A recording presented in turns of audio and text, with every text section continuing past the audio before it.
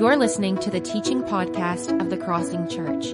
We exist so that the real you can have a daily encounter with the real Jesus in word and deed.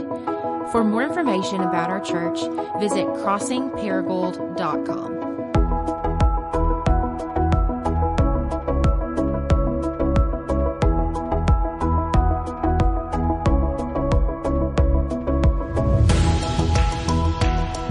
So glad that you're here with us.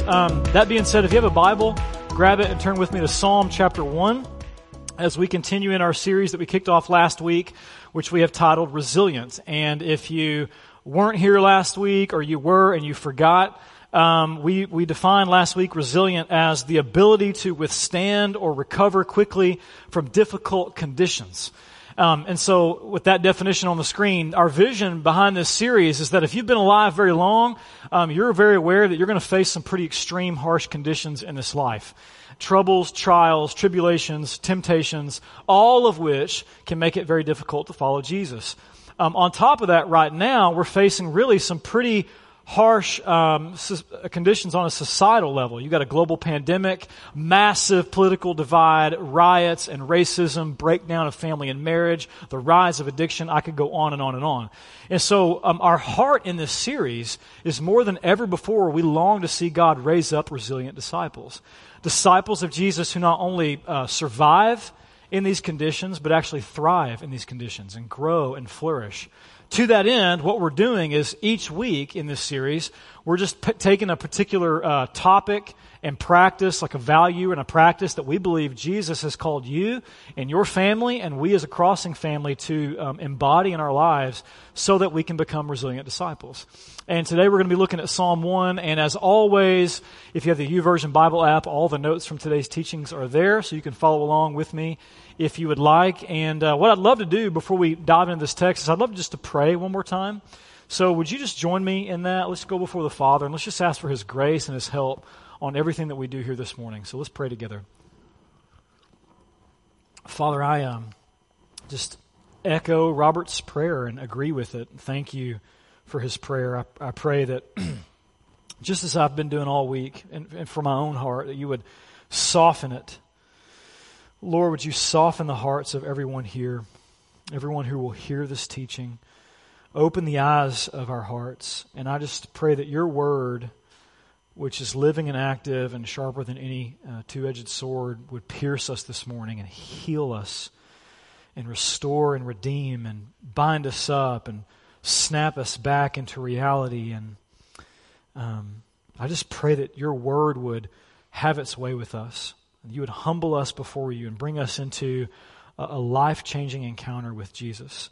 Help us to radically reorient all of our lives around Him. That is what your word is calling and telling us to do. So give us the grace that we need to hear it and obey it. And I ask these things in Christ's name and for His glory and our joy. Amen.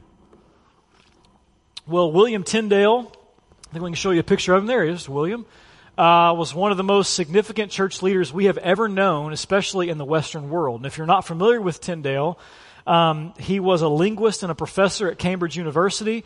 He was fluent in 8 languages, and he devoted most of his life's work to reading, translating, and studying the Bible in its original languages of Greek and Hebrew.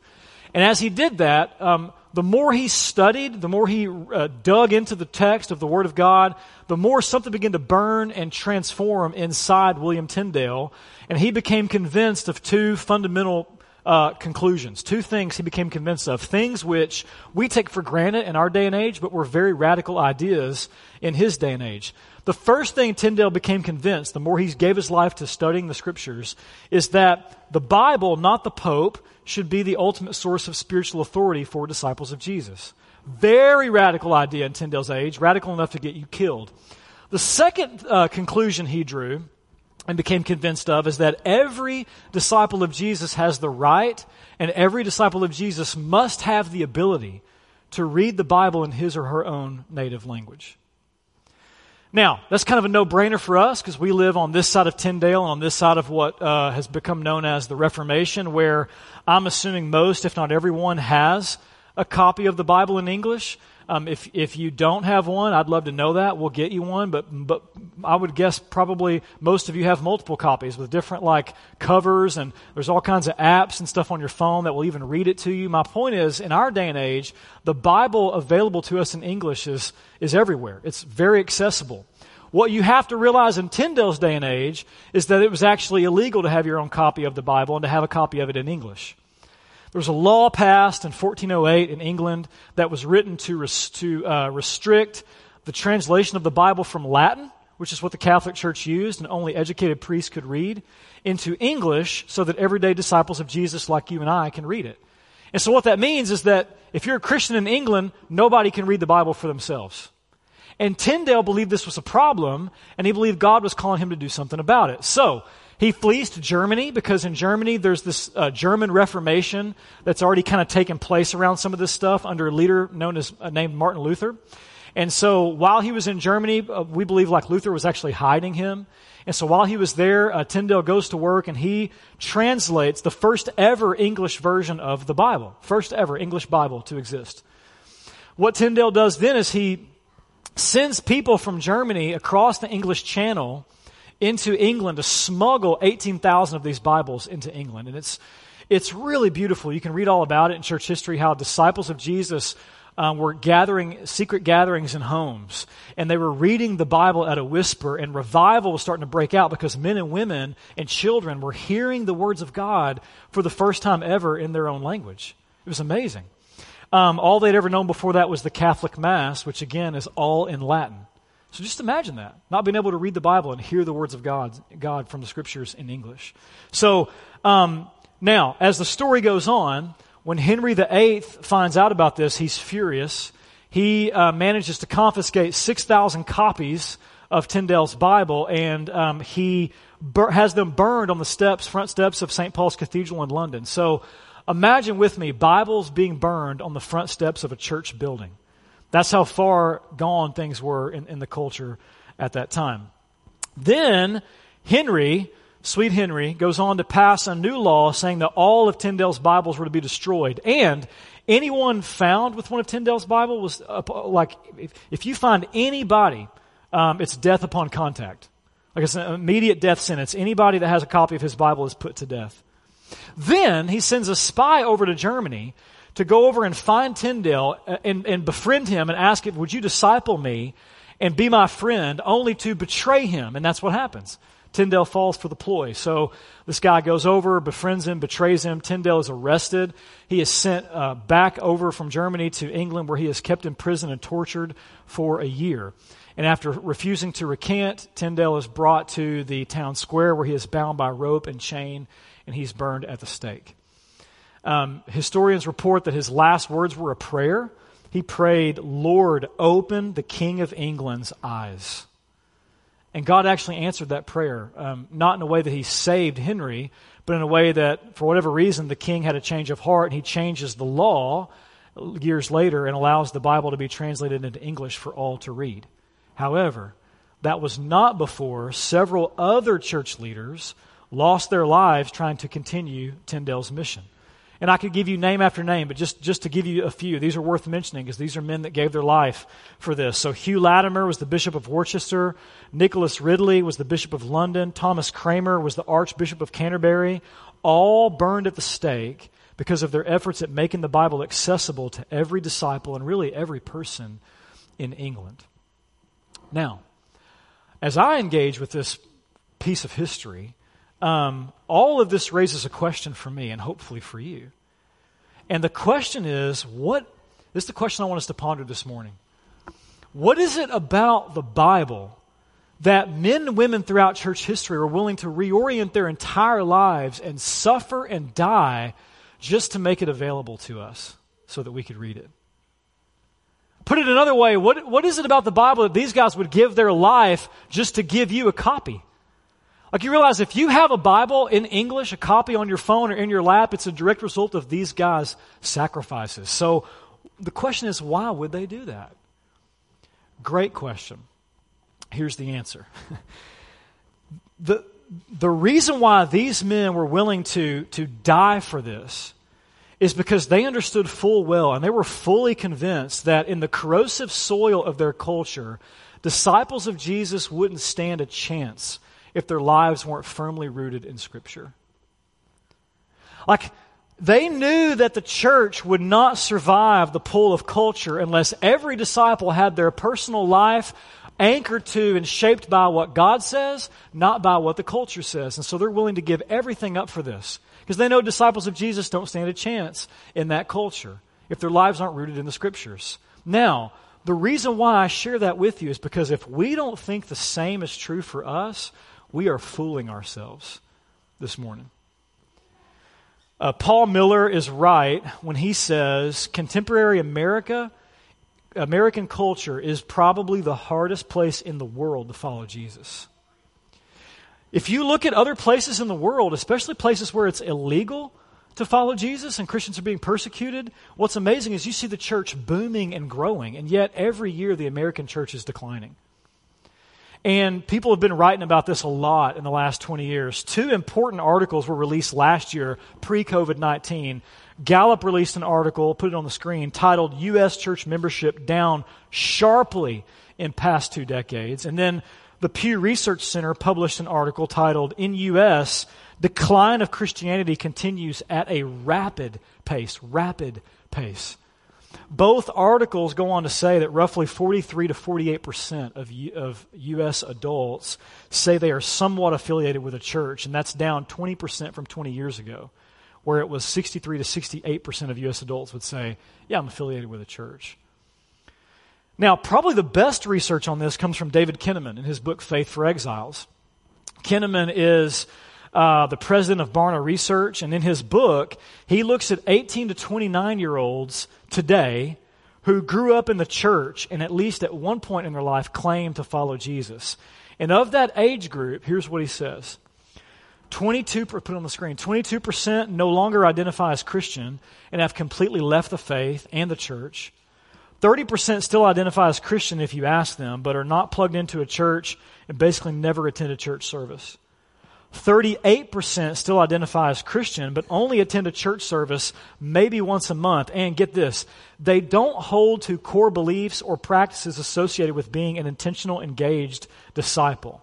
What that means is they don't read their Bible and pray. They're not involved in any kind of small group or missional community. Their views and what they believe about truth and sexuality and politics and ethics and all of that is shaped more by what the culture says than by what the Bible says. And then finally, he comes to this last category. 10% are what he calls resilient disciples. These are those who attend church regularly and engage with the church more than just attending worship services. They trust firmly in the authority of the Bible, committed to Jesus personally, and affirm he was crucified and raised from the dead to conquer sin and death. And, get this, they express desires to transform the broader society as an outcome of their faith. So out of all 18 to 29-year-olds who grew up in the church, what Kinnaman says is that right now only 10% are resilient disciples. That's a decline in the American church. So only 10% are actively daily dedicating their life to following Jesus. And if you're a young person in this room, like, I want to beg you just to be aware of that trend. And I just want to beg you to be aware that there are all sorts of things in our society and our culture that are conspiring against your faith. Like, there are isms and ideologies and stories and opportunities, all of which exist and are designed to conspire against you and pull you further and further away from Jesus. And like, you have an invitation right now to decide, like, I'm gonna be a resilient disciple. Like, I'm gonna daily dedicate, and it's a daily thing, by the way. It's not like something you do at church camp or something you do in a Sunday service. It's like, I've decided to follow Jesus, but to daily anchor your life in His Word and daily choose to follow Him. That's our prayer for you. That's our prayer for all of us. And this is the reality. This is the trend. This is where we are right now. Again, this is all pre-COVID-19. Kinnaman and Barna have released another article just last month in light of the coronavirus, and it's an article that's titled, 1 in 3 Practicing Christians Has Stopped Attending Church During COVID-19. What that means is that 1 in 3 people who identify as Christians are not streaming their online service. not connecting with their small group or missional community, totally disconnected from the church. And here's what all this research is getting at, okay? Listen. There is just something unique about the cultural waters that we swim in. There is something about the soil of a secular, progressive, post-Christian, individualistic, consumeristic society like ours, listen, that is particularly corrosive to faith in Jesus. Let me say it more clearly than that. It's really hard for faith in Jesus to grow here. Add to that a global pandemic and a world that seems to be on fire, and you have the perfect conditions for your faith being rocked. Like your faith being tested and deconstructed, and the perfect conditions for you to build new habits that pull you away from God, that keep you disconnected from the church, from God, from His body, and from His mission.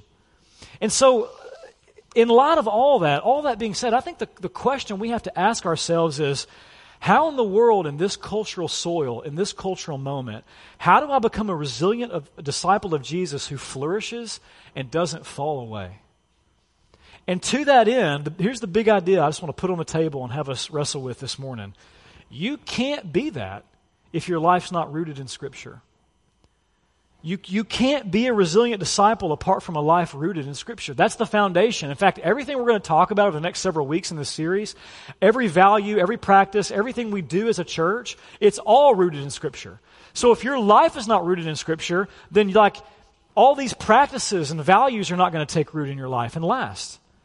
It all comes back to the key to flourishing as disciples of Jesus in this world is having your whole being soaked and saturated in the Scriptures. That being said, look with me at Psalm chapter 1. The psalmist says it way better than me.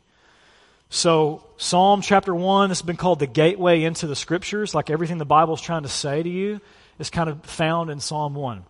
So here we go. Psalm 1, verse 1. Blessed is the one who does not walk in step with the wicked or stand in the way of that sinners take or sit in the company of mockers, but whose delight is in the law of the Lord and who meditates on His law day and night. That person is like a tree planted by streams of water, which yields its fruit in season and whose leaf does not wither. Whatever they do prospers. So right here, the psalmist has given us a vision of a tree that is flourishing. And it's an image that's kind of lost on us because we just kind of look around at us and we don't realize that when this was written, it's written by a poet in the Middle East in the desert where water is a precious commodity and trees are a rare find. If there were any trees, most didn't survive because they could not survive the harsh conditions, right? And so yet, in the middle of all that, you see this tree that is flourishing and it's bearing fruit and it's giving life because unlike other trees, the roots of this tree are saturated in the constant flow of living water. And the point of this metaphor could not be more clear, more simple, more powerful. It's simply this. The one who roots himself in Scripture is like the tree rooted in streams of water. He's really not talking about a flourishing tree. That's a metaphor. He's talking about a flourishing life. Who's the one who flourishes? Well, he says it really clearly. The one who flourishes is the one who delights, who loves, who meditates day and night in the law of the Lord. And you got to get this to understand this. When he talks about law, that's what they called their Bible. So he's not talking about the 10 Commandments or other weird laws that you get in the Old Testament. He's talking about the story of Scripture, the Bible. And his whole point is really simple. When you love and you saturate your life in Scripture, you will be like this tree. What is this tree like? Well, we'll put it on the screen. He says in verse 1, blessed. You'll be blessed, which is literally the word happy. So in the words of Bob Ross, this is a happy little tree, right? It's a happy tree. So you'll be happy like this tree. And this is where we get the word beatitude. So Jesus in the Beatitudes, when he's like, blessed are those who are poor in spirit and so on and so forth. Scholars believe that Jesus is just meditating on Psalm 1 when he teaches the Beatitudes. And you can sum up everything he's trying to say like this. Happy is the one who roots his life in Scripture. This is the way to be happy. So if you build your life on the Bible, you'll be happy. You'll be blessed. Also, like this tree, you will bear fruit, not for yourself, but for others. Your leaves will never wither. In other words, you'll be resilient. You won't crack or be destroyed when the heat comes or the storms come, and they're coming. They're coming. You'll stay green and vibrant and full of life and beauty. And then he says in the last line of verse 3, whatever you do will prosper. He's not talking about financial prosperity or worldly success here. He's talking about, get this, he's painting a picture of a life that is prospering and flourishing in the desert. In the midst of a pandemic, in the midst of pain and loss and suffering and trials and temptations, this is a life that is marked by joy and peace. A life where your relationships with God and others are marked by love. I mean, the question is, who doesn't want that? I mean, whether you agree with the Bible or want the Bible or not, like you want the Psalm 1 life. Everybody wants the Psalm 1 life. I love what Dallas Willard says about the Psalm 1 life. Willard says it better than me. Here's what he says. The Psalm 1 man or woman delights in the Word of God. He loves it, is thrilled by it, can't keep his mind off of it. He thinks it is beautiful, strong, wise, an incredible gift of God's mercy and grace. He therefore dwells upon it day and night, turning over and over in his mind and speaking it to himself. He does not do this to please God, but because the law pleases him. Get this. It is where his whole being is oriented. His whole life is anchored in it. And what's the result? The result is a flourishing life, Willard says. I also can't read Psalm 1 without reading you Eugene Peterson's paraphrase in the Message. It's just so beautiful. He says, happy is the one who thrills in God's Word, who chews on Scripture day and night. You're a tree planted in Eden. That's who you are. Bearing fresh fruit every month, never dropping a leaf, always in blossom. How beautiful is that? And at the risk of over-repeating myself, what the psalmist, what Willard, what Peterson are saying to us is the key to being a resilient disciple is having your life rooted in Scripture. Now, elephant in the room for most of us. More than ever before, most who identify as Christian in our culture aren't reading the Bible. Did you know that? Most of us are not reading it. In that sense, we're actually closer to 15th, 16th century England than we realize, except the reason we're not reading the Bible is not because it's illegal to have a copy of it. Most of us are just not reading it. Every year, the Bible sells something like 25 million copies. It's the best-selling book of all time, but church leaders today have called it the best-selling book never read. And so, why don't we read this? Especially if we know that like rooting our life in it is the key to being a resilient, flourishing disciple. Well, there's a lot of reasons why I think we don't read it. Maybe some of us don't read it because it's boring. And it is sometimes. I mean, I think it's okay to be honest about that. It's a story, and not all parts of a story are equally as interesting. Every part matters. Every part of the story matters, but not every part is equally as interesting. And so maybe for some of you, it's like, I don't read it because it's boring. Or because it's hard to understand. I'll be the first to admit that. It is hard to understand. It's also maybe has something to do with the fact that it's just hard for the Bible to compete with an iPhone and a smart TV and our obsession with work and our addiction to hurry. Or maybe for some of you here in the room, you don't read the Bible simply because you take issue with it. And if that's you, by the way, we're so glad you're here. This is such a safe place for you to bring all your doubts and questions and pushbacks and challenges and wrestle. Like, we love it. We're all about that here. But I think if we're honest, a lot of us don't read it because we take issue with it. Maybe you don't like what the Bible says about truth or sex or gender or, money or marriage or how to treat your enemies. Those teachings of Jesus are radically at odds with what our culture says today. And I think what this really boils down to is that to some extent we all struggle to read the Bible because none of us want to accept the Bible as authoritative for our lives. And if I'm honest, I put myself in that category too. Often don't want to accept the Bible as authoritative for my life. Charles Taylor is a sociologist, and he says that we've moved over the last 500 years from being a culture of authority to a culture of authenticity. So 500 years ago, everybody, you would have rooted your life in the authority of the Bible, what your parents say, and what the elders in the community say. Fast forward now, 500 years later, and we've moved into this culture of authenticity where it's all about be true to yourself and follow your heart and don't let anybody tell you what to do. And as long as it doesn't hurt anybody, do whatever you want. And we just have to come to grips with the fact that this has seeped into us.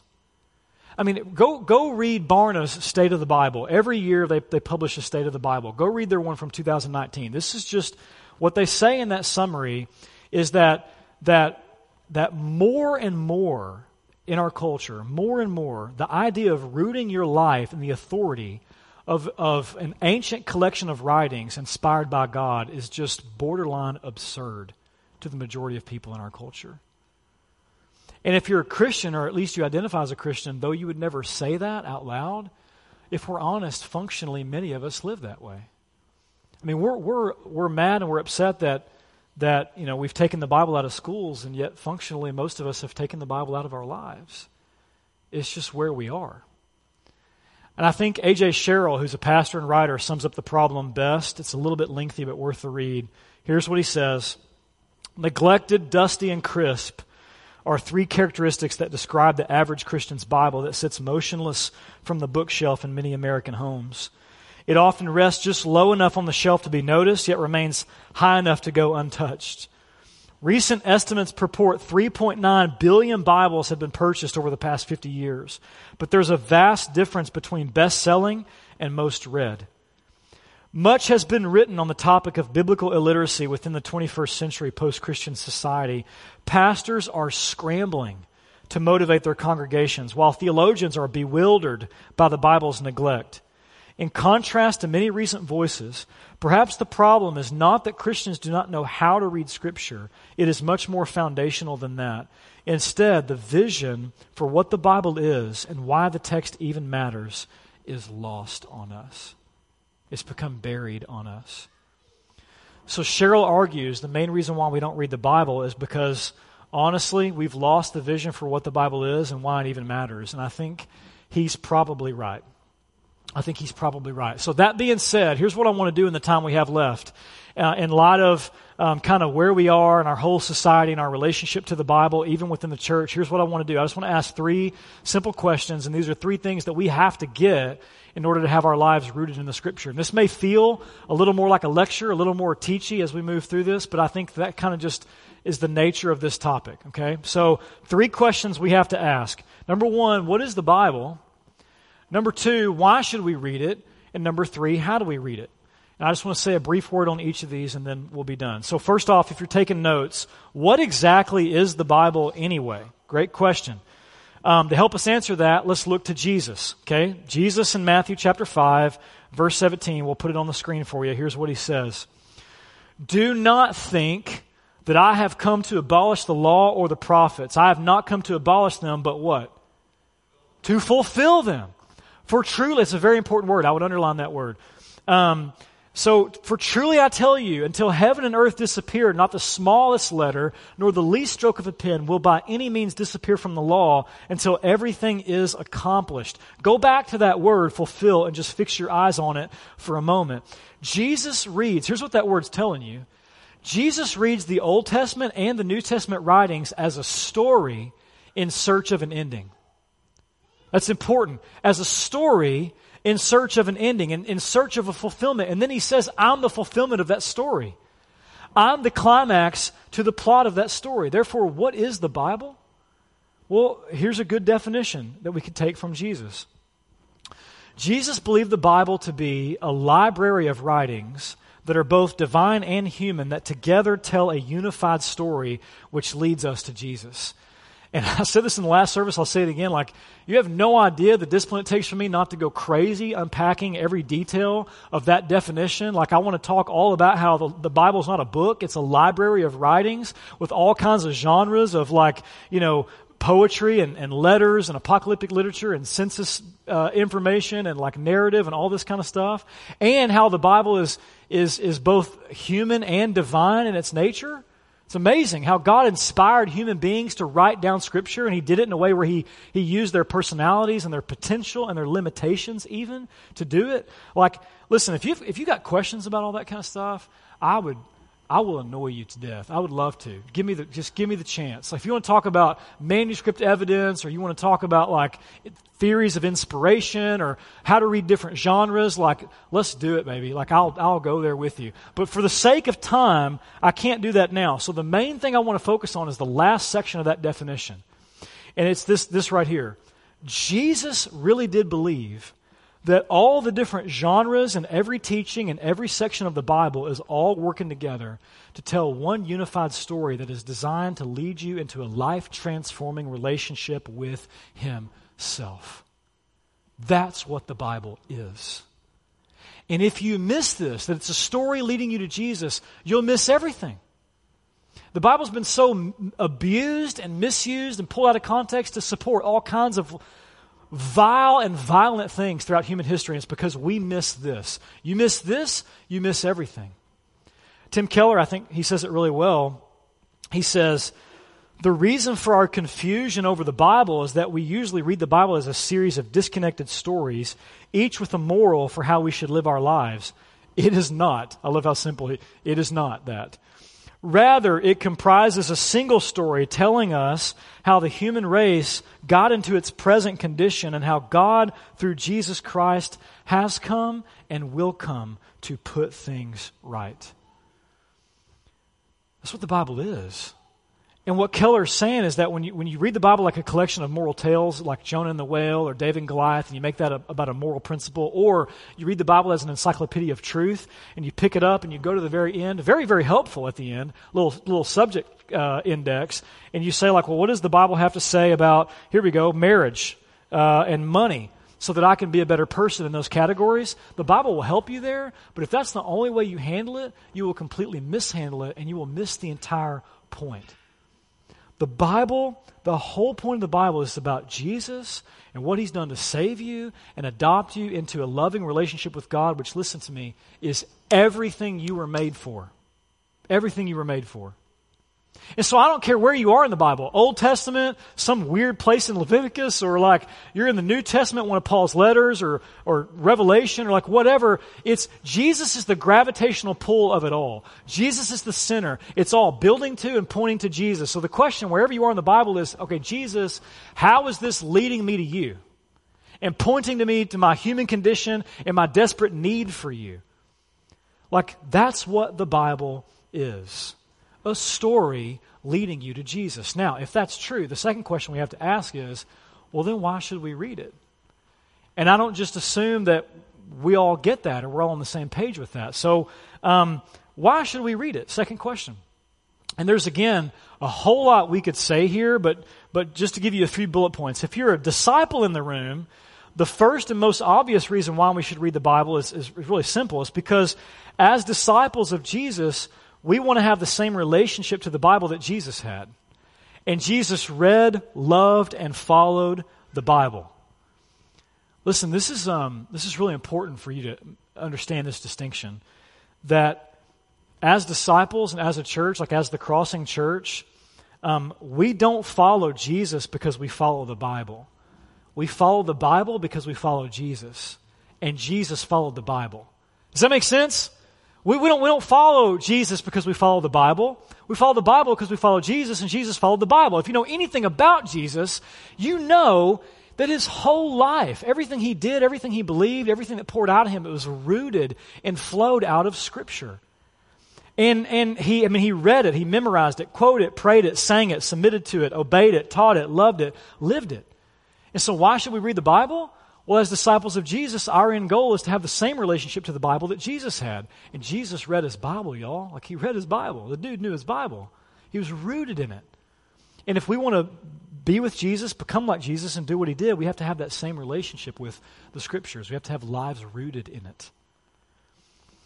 And the reason, by the way, that Jesus loved and followed the Bible is because Jesus knew that the Bible was telling the true story. Which brings us to the second reason why you should read it. The reality is, if your life is not rooted in the true story, it will be rooted in another story that doesn't line up with reality. And like, even if you're in this room and you're like, well, I don't buy that if that's what the Bible says, lay the Bible aside for a moment and let me just let the weight of science come to bear on you, okay? So, all the recent research in neurobiology says that our brains are hardwired for story.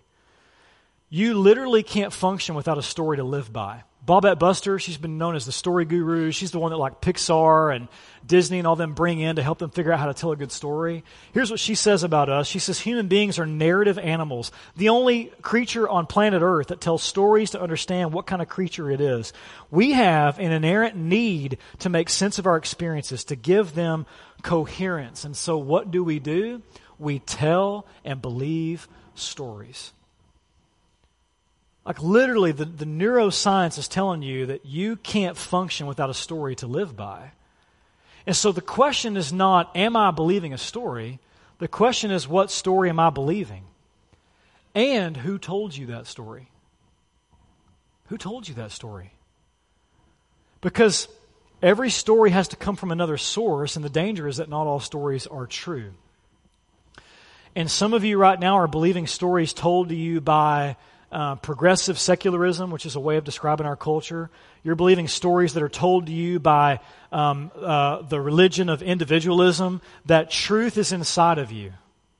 You're believing a story that truth is inside of you, and that your feelings and your desires and your experience are what is true. So you are what you feel, and you are what you want, which allows you then to redraw the moral boundaries around you and kind of just live however you want. Do with your body whatever you want, do with whoever whatever. Like, because I am what I feel, and I am what I experience, and I am what I want. You're believing that story. And this has made its way into the church. Like, this has made its way into my life. It's made its way into the church. I mean, so many in our culture are buying into the lie of cultural Christianity that you can say a prayer and like some idea of Jesus and then just live however you want. And you can habitually live in ways that contradict how He's designed you and called you to live. And you're believing a story that's okay to do that. And my question for you is, who told you that story? Who told you it's okay to do that? Where'd you get that story? And Jesus, He just tells us, it's really clear in John 8:44, that the devil has been a murderer from the beginning, not holding to the truth, for there is no truth in him. When he lies, he speaks his native language, for he is a liar and the father of lies. A lot of you are being lied to. You're getting played. You're getting played. And here's the deal. It's easy to fall for if your life is not rooted in the reality of the Scriptures. So many of you, myself, so many of us in our culture, in our city, are believing stories and narrative scripts rooted in the trauma that you've experienced. Most often in childhood, bad things that happened to you, good things that did not happen for you. And so what happens is subconsciously you receive this message, this story about your identity, your self-worth, who you need to be, how you need to relate in order to be loved. And again, we have a real enemy who loves to play on our wounds, play on our psychological vulnerabilities, and come in and spin webs of lies and tell us a different story to lead us further and further away from the truth. All of that to say, here's the big takeaway, why I'm belaboring this. I think Pete Hughes says it best. The story you live in is the story you live out. So, whatever story you believe will determine the kind of person you become, for better or for worse. It'll either form you more into a human or deform you into something that's less than human. It will either form you into love or it will deform you into hate and envy and bitterness and jealousy and strife. It will either cause you to line up with reality and flourish, or be at odds with reality and wither. And so the point is, for us to become resilient disciples, we have to humble ourselves before the authority of God's Word and just let it have its way with us. It's really hard to do, especially in an anti-authoritarian culture, individualism. This is the only way to do it. To humble yourself before the authority of God's Word and just let it bring reality to bear on your whole being. Hopes, dreams, desires, fears, all of that. In the words of 2 Timothy 3:16, we have to come before the Bible and just let it teach us Can we just have the humility to be taught? Let it teach us, rebuke us, correct us, train us in righteousness. Let it mess with you. Let it answer your questions and question your answers. Like, just let God's voice form you and shape you to live in alignment with reality so that you can flourish and not fall away. That's why you should read your Bible. It's the question we're answering, right? That's why you should read it. And it brings me to the final reason why you should read it, so that you can be formed. Like, we don't just read the Bible to read the Bible. Reading the Bible is a means to an end. The end of being with Jesus, being formed to become like Jesus, so that we can then be transformed enough to do what Jesus did. That's why you read your Bible, to spend time with Jesus and to hear His voice and then surrender to Him and let His Spirit and His Word form and shape you from the inside out so that you can then become who you're designed to be. You can flourish as the man or woman God created you to be. You read it for formation. You read it to be with Jesus. You read it to be changed by Jesus. It's the reason why you should read your Bible. All that to say, okay, coming in for a landing here, if we understand what the Bible is, a unified story leading us to Jesus, and we understand why it's essential for our whole being to be rooted in that story, the next question we have to ask then is, okay, how do I read it? And again, we could spend a ton of time here, but I think I don't want to overcomplicate this. It's really simple, I think. So I just want to give you a few practical steps, okay, on how to read the Bible, and you can practice this on your own today, tomorrow, and every day for the rest of your life. Step number 1 for how to read the Bible, just read it. That's it. Just read it. That's step number 1. You just got to read it. You don't overthink it. You just bring the normal conventions for reading that you use every time you read a text or an article or a novel. Just bring that to the Bible and you'll be fine. For the most part, you'll be fine. David Helm says it really well in his little book on how to read the Bible. Kind of a lengthy quote, but I want to share it. He says, at one level, if you know how to read, you know how to read the Bible. The Bible's not a magical book or a book that uses language in a completely different way from all other books in the world. All the normal methods we use for reading things every day are the same methods we use for reading the Bible. Noticing the context of what we're reading. So you do all this naturally. Observing the words and sentences and what they're saying and come to a conclusion about the overall meaning and then consider what implications it might have for our lives. We do this naturally and without even thinking about it when we read a newspaper article, a blog, a novel, a business report. Sometimes, however, we subconsciously leave these basic reading principles behind when we come to the Bible, perhaps out of reverence or because we think that the Bible is in a different category of literature and not subject to the normal conventions of reading. What he's saying is you read the Bible like you would anything else. It's literature. So read it literarily, pay attention. Is this poetry or is this a story or is this a letter that was written to someone? I mean, that's just the common reading conventions that you already have within you. You don't even need any help with that. So just pay attention to the context, to the genre, and read it like you would any other book, which means read books all the way through. If you're watching a book, you don't watch a book. If you're watching a movie or reading a novel, you don't start in the middle because then you don't have any idea what's going on. So if you want to read Romans, start at the beginning of Romans. It's not a really helpful practice to pick a random nugget of Scripture from a different book of the Bible every day and read it. I think God will speak to you through that, and it's better than nothing. But it's kind of it's just nuggets, and you need a more well-balanced thing going on there. So read through books, whole books at a time. You can do that in one whole sitting, or you can do that by reading just a little bit each day. Which brings me to my next step here on how to read the Bible. Just read it, and then read it daily. When Jesus was in the wilderness, he fought and beat the devil. How? Through Scripture, yeah. He had Scripture hidden in his heart, and he quoted Scripture back to the devil. And here's one of the things he said to the devil. He said, listen, dude, man shall not live by bread alone, but by every word that comes from the mouth of God. This is every word that comes from the mouth of God codified for us in this canon of Scripture given to us. And Jesus is saying, this is your daily bread. Don't fast from this. Eat this every day. If you want to survive in the wilderness, if you want to be the tree in the desert that flourishes, this is your daily bread. Eat this every single day, even if it's just a little bit at a time. That's okay. Even if it's just a little bit at a time, Eat it every day. Step number 3, so just read it daily, and read it with Jesus. Don't make this an intellectual exercise or just something you're just trying to get through, but make this whole experience a conversation with Jesus. Remember, that's the whole point of the Bible anyway. So before I read, I usually say something like, okay, Lord, I'm here, and I'm going to try to hear you today, speak to me. So would you open my eyes to the text and help me hear your voice? And then I'm just going to read it, and whatever stands out to me, I'm going to talk to Jesus about that. Okay, well, what does this mean? And are you trying to get my attention here? Is there anything that you want to say to me? And then I just spend some time listening. Remember, this whole thing is about relationship. It's all about relationship. God just wants to be with you. He's glad to be with you, and He wants you to be with Him. So don't read it without Him. Don't read it without Him. Read it with Him. Finally, how do we read the Bible? Step number 4, just read it daily, read it with Jesus, meditate on it.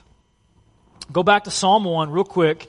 Psalm 1 verse 2, he says this, "Blessed is the one whose delight is in the law of the Lord and who meditates on His law day and night." Thomas Watson was a 17th century Puritan pastor. He wrote a treatise on meditation that was titled The Christian on the Mount. And here's what he says about meditation. Powerful. "A Christian without meditation is like a soldier without arms, or a workman without tools. Without meditation, the truths of God will not stay with us. The heart is hard, and the memory is slippery, and without meditation, all is lost." If you want to be rooted in Scripture, he's saying you got to meditate on it. So here's what you got to realize. You have to come to the Bible on its terms. This is Jewish meditation literature. That's what it is. Which means it's written to be read over and over. It's not like this is a movie where it's like, well, I saw that movie, so I don't need to watch it again. Or I read that book, so I'll just shelf it. This is meant to be read over and over and over the rest of your life, and read it slowly. Read it slowly. This word meditate in Psalm 1, you see it all over the Bible. It's the same word for an animal that growls over its prey and chews and gnaws on a bone. And so what the psalmist is saying is, if you want to be rooted in Scripture, you got to take God's Word and slow down enough to chew on it. Sometimes my kids eat so fast, I'm like, chew your food, dude. You're not even taking in the nutrients. Chew it. So you got to slow down and you got to chew on it and take in all the nutrients and enjoy the presence of God and just allow Him to nourish your soul. And this meditative style of reading has become known as Lectio Divina in church history, which is Latin for spiritual reading. And I just want to show you how to do it real quick, okay? And you can practice this on your own this week. If you've been in a DNA, by the way, you've already been practicing this. So here's how you meditate on Scripture. Number 1, you just start in silent prayer.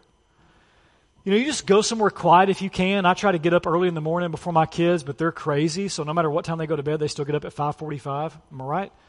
And then they're interrupting me like crazy. But you just try to find a quiet place if you can. At the very least, try to quiet your inner being. Try to quiet your mind and your body. You put your phone away, and then you just breathe. Just breathe. We're praying silently. And just acknowledge, man, I'm in the presence of God. He woke me up this morning. He's here. He's called this meeting. He wants to be with me. So God, just ask Him, I'm going to open myself up to your presence. Would you come and would you just be with me and just speak to me through your word? It's just that simple. You just start in silent prayer, and then you read slowly, step number 2, and look for what shimmers.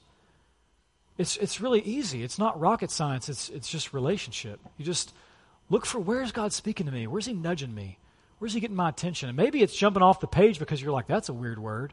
I've never even heard that word before. Or maybe it's causing an emotional reaction in you. But you just notice, you just keep reading until something connects with you, a word, a phrase, or an image grabs your attention. And when something resonates with you, step number 3, just chew on it for a minute. Again, really simple. Just chew on it. Meditate on it. What does this mean? Is this for me? You don't have to parse it in its original language or go find a commentary unless that's your thing. It's really just, you just sit there with it. Lord, what are you saying here? Are you trying to get my attention?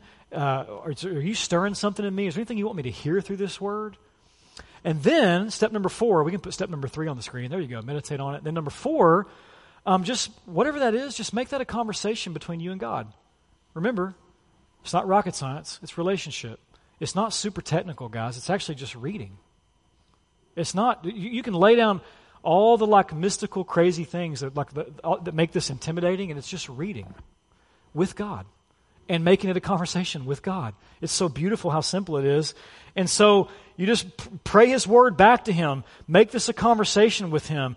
And then see where it goes. Listen, I can't program this for you because it's a relationship. So you just have to see where it goes. You could be there for 3 minutes or 30 minutes. And it could turn into worship. You might praise Him. You might start asking Him for things. You might repent. You might vent. Just whatever it is, just let God meet you in that place wherever you are. And then finally, step number 5, if you want to meditate on Scripture, is just before you close your Bible and you go throughout your day, just take one final moment to sit with God in His Word and thank Him. Thank you for being here with me today. And after you sit there for a moment, just savoring the moment, just for one more moment with Him, maybe 30 more seconds of just savoring that moment with Him before you have to jump in the shower or hit the road or whatever you got to do. Just expressing gratitude to Him. Just ask Him silently, would you go with me throughout the day? Help me not to move away from you today. Help me to go with you and be rooted in your Word today. And then go throughout your day. And the truth is, the more you meditate, the more Scripture will become a path in your mind and in your heart. And your soul will be rooted in a better story. And you will be like a tree planted by streams of water. You will flourish. And we desperately need more trees in our city. Desperately need more trees in our city. Men, women, children who are rooted in the soil of the Scriptures, bearing the fruit of the kingdom of God, bringing the reality of the kingdom of God into this space so that this city over time looks a little bit less like hell and feels a little bit more like heaven. We desperately need more trees in our city. And so the call, wherever you are this morning, is simply to be a man or woman of the Word. To read the Bible daily and let it read you. To follow Jesus as you follow the Bible. And if you're in this room and you're not a follower of Jesus, maybe you have questions about this, maybe you're wrestling with this, maybe you have your doubts. Listen, here's the good news that the biblical story is trying to tell you. God is not just all talk. You know, a lot of people promise things to you and they break their promises. A lot of people say they love you and care about you, and their lives don't match up with what they say. Raise your hand if that's ever happened to you. That's called a wound, right? That hurts. God is not like that. We read in John 1 that the Word became flesh and dwelled among us. So God takes all His promises of love and redemption, everything He says He's going to do, and in Jesus, He literally wraps it in flesh and blood and bone, and Jesus comes and He lives out, quite literally fleshes out the story of God's love for you, and proves it definitively once and for all, in the context of human history, on a real cross, and 3 days later He rose from the dead to prove everything God says in His Word is true. So if that's you this morning and you're wrestling with that, the call is just, man, trust in this good news story. It's the redemptive ending you long for in your story. Like we all long for the Disney ending. We want our stories to end well. We want hope and redemption. This is it. It's Jesus. And Jesus has come to do what you could never do, to pay for your sins and forgive you and bring you into relationship with God. And if you're in here this morning, man, and you want to talk more about that, you want to wrestle with that, I mean, not literally wrestle. I mean, I guess if you want to, we can. But if you want to talk more about that, you want to pray through that. If you've made that decision this morning, like I'm here, Jared's here, we would love to meet you in that place and just talk with you. Robert's here, like, man, we would love to do that. Just give us that chance. And what I want to do right now as the band is here is I just want to pray this into us, this word. And so would you join me? Let's just go to the Father and let's pray together. Father, I ask that of all the things I've said, the gospel would be the thing that really just sticks in us and motivates change in our lives. Like I pray that you'd give us a new love and devotion for your word. I just pray that, man, Psalm 119 says your word is like worth more than all the gold in the universe. Man, I don't even know if I believe that. Forgive me, Lord. I just pray that that my life would be so grounded in the reality of Scripture and your voice that I learn to think with you, feel with you, like feel what you're feeling, think what you're thinking, speak your words. Man, God, what would happen in our city if all of us as a people were living that way? lives rooted in Scripture. I would have to think that revival would happen. I have to think that like the kingdom of God would flourish. I have to think that so many people would come to faith. I just pray, God, that you would do this. And do it for your glory, not for ours. Do it because this is about what you've promised to do. And we ask these things in your name.